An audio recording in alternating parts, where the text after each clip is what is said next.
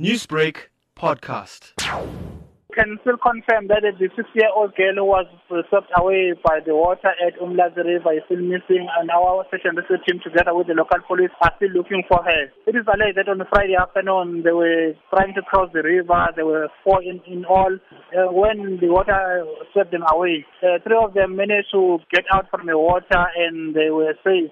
The 4th one was swept away by the river, and up to now she's not yet found. Our police officers are still working day and night to try and look for her, but she's not yet found up to now. We're also appealing to the community members who are staying in that vicinity to call us if they see any suspicious looking body or a person in the river, to call us. When did the incident take place? It was at previous Friday. It's almost a week now she's still missing.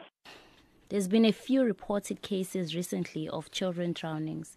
How would you advise the community to keep safe? We want to caution the youth, especially the young or even the old people, that if they see that the water is not normal or the river is not normal, it's becoming flooded, they must not attempt to cross that river. They must just wait until the water gets low so that they can see where are they walking. If the water is also dirty, that means that there's a problem. They must not try and cross over that water or river.